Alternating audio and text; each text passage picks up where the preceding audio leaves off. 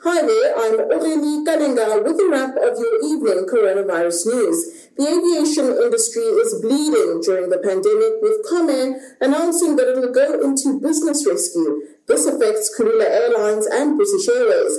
There is more bad news today. SARS reveals that the percentage of estimated losses in revenue amounts to 285 billion rand that the country is in desperate need of, and this is due to the effects of COVID-19. President Cyril Ramaphosa spent the day in KwaZulu-Natal today getting an update on the province's state of readiness to combat the virus.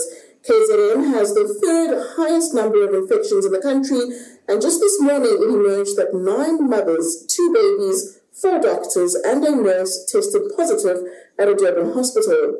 While the number of cases continues to increase, the president says the worst is yet to come, and he also appeared unfazed by court action seeking to force government to review its decision to ban the sale of cigarettes.